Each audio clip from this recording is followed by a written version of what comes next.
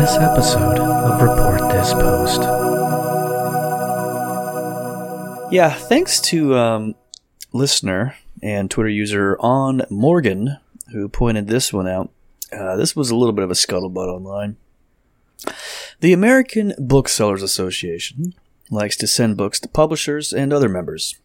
Last month, they sent out a book titled Irreversible Damage, The Transgender Craze Seducing Our Daughters. Ooh, oof. Oh, man. Well, one of the people who received this book from the ABA was a they-them type, and they posted about it saying it was literal violence to receive this book. Well, after a bunch of ratios and mentions and whatnot, the American Booksellers Association put out this apology on Twitter. An anti-trans book was included in our July mailing to members. This is a serious, violent incident that goes against ABA's ends policies, values, and everything we believe and support. It is inexcusable. We apologize to our trans members and to the trans community for this terrible incident and the pain we caused them.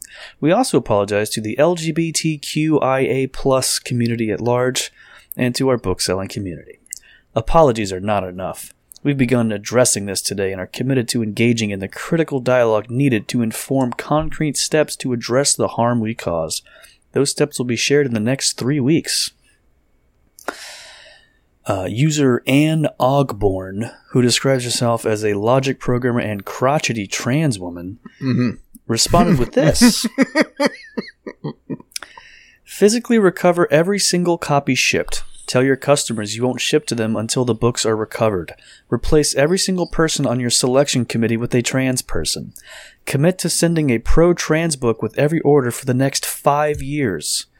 Drop the book's publisher and any other publisher who publishes hate. Publish a complete account of how this happened, including names of all employees involved. Fire all involved in the decision and their managers, transitively up to the CEO.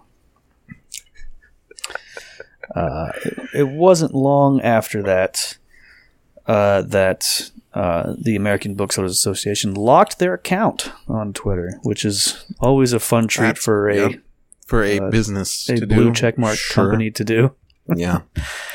Probably because of posts like that, Probably. Yeah. which is the one of the most 22 insane things. the 22-year-old social media manager who was so excited to start doing PR for this book, a lifelong dream they have to be involved in literary press, and this is their first real dipping their toes into the cesspool of online.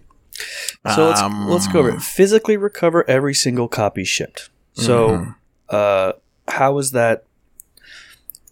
Every single copy, like, what if someone threw one away or someone gave it to a friend? Do you have to go get it from them? Seagull snatched it out of your hands while you're And tell your on the customers beach. you won't ship them anything until the books are recovered. So Who? These people? Yeah, who are the customers? Like, the American booksellers. Booksellers Association is not distributing these books. They're not. It's not like they're Barnes and Noble. So this you're giving them to people who buy books to then sell them. So it's funny because a lot of people pointed out this is interesting that the ABA did this because they're kind of famous for every year doing a banned books week where they highlight books that have been banned over the years and how critical it is to not ban books. Well, I'm going to guess they're not going to mention this book. probably When that not. pops up. I'm looking at this book now, and the baseline on this is that the author states that a severe spike in transgender identification, which in previous decades, high anxiety, depressive, mostly white girls fell prey to anorexia, bulimia, or multiple personality disorder.